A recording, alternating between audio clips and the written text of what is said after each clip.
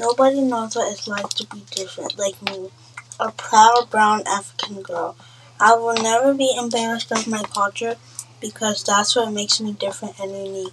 One time, I was at the park and there were white kids. They were saying the N-word at my cousin, and we were black. So I was cursing back and the girl said stop. And another time, my grandma was harassed because she's Muslim.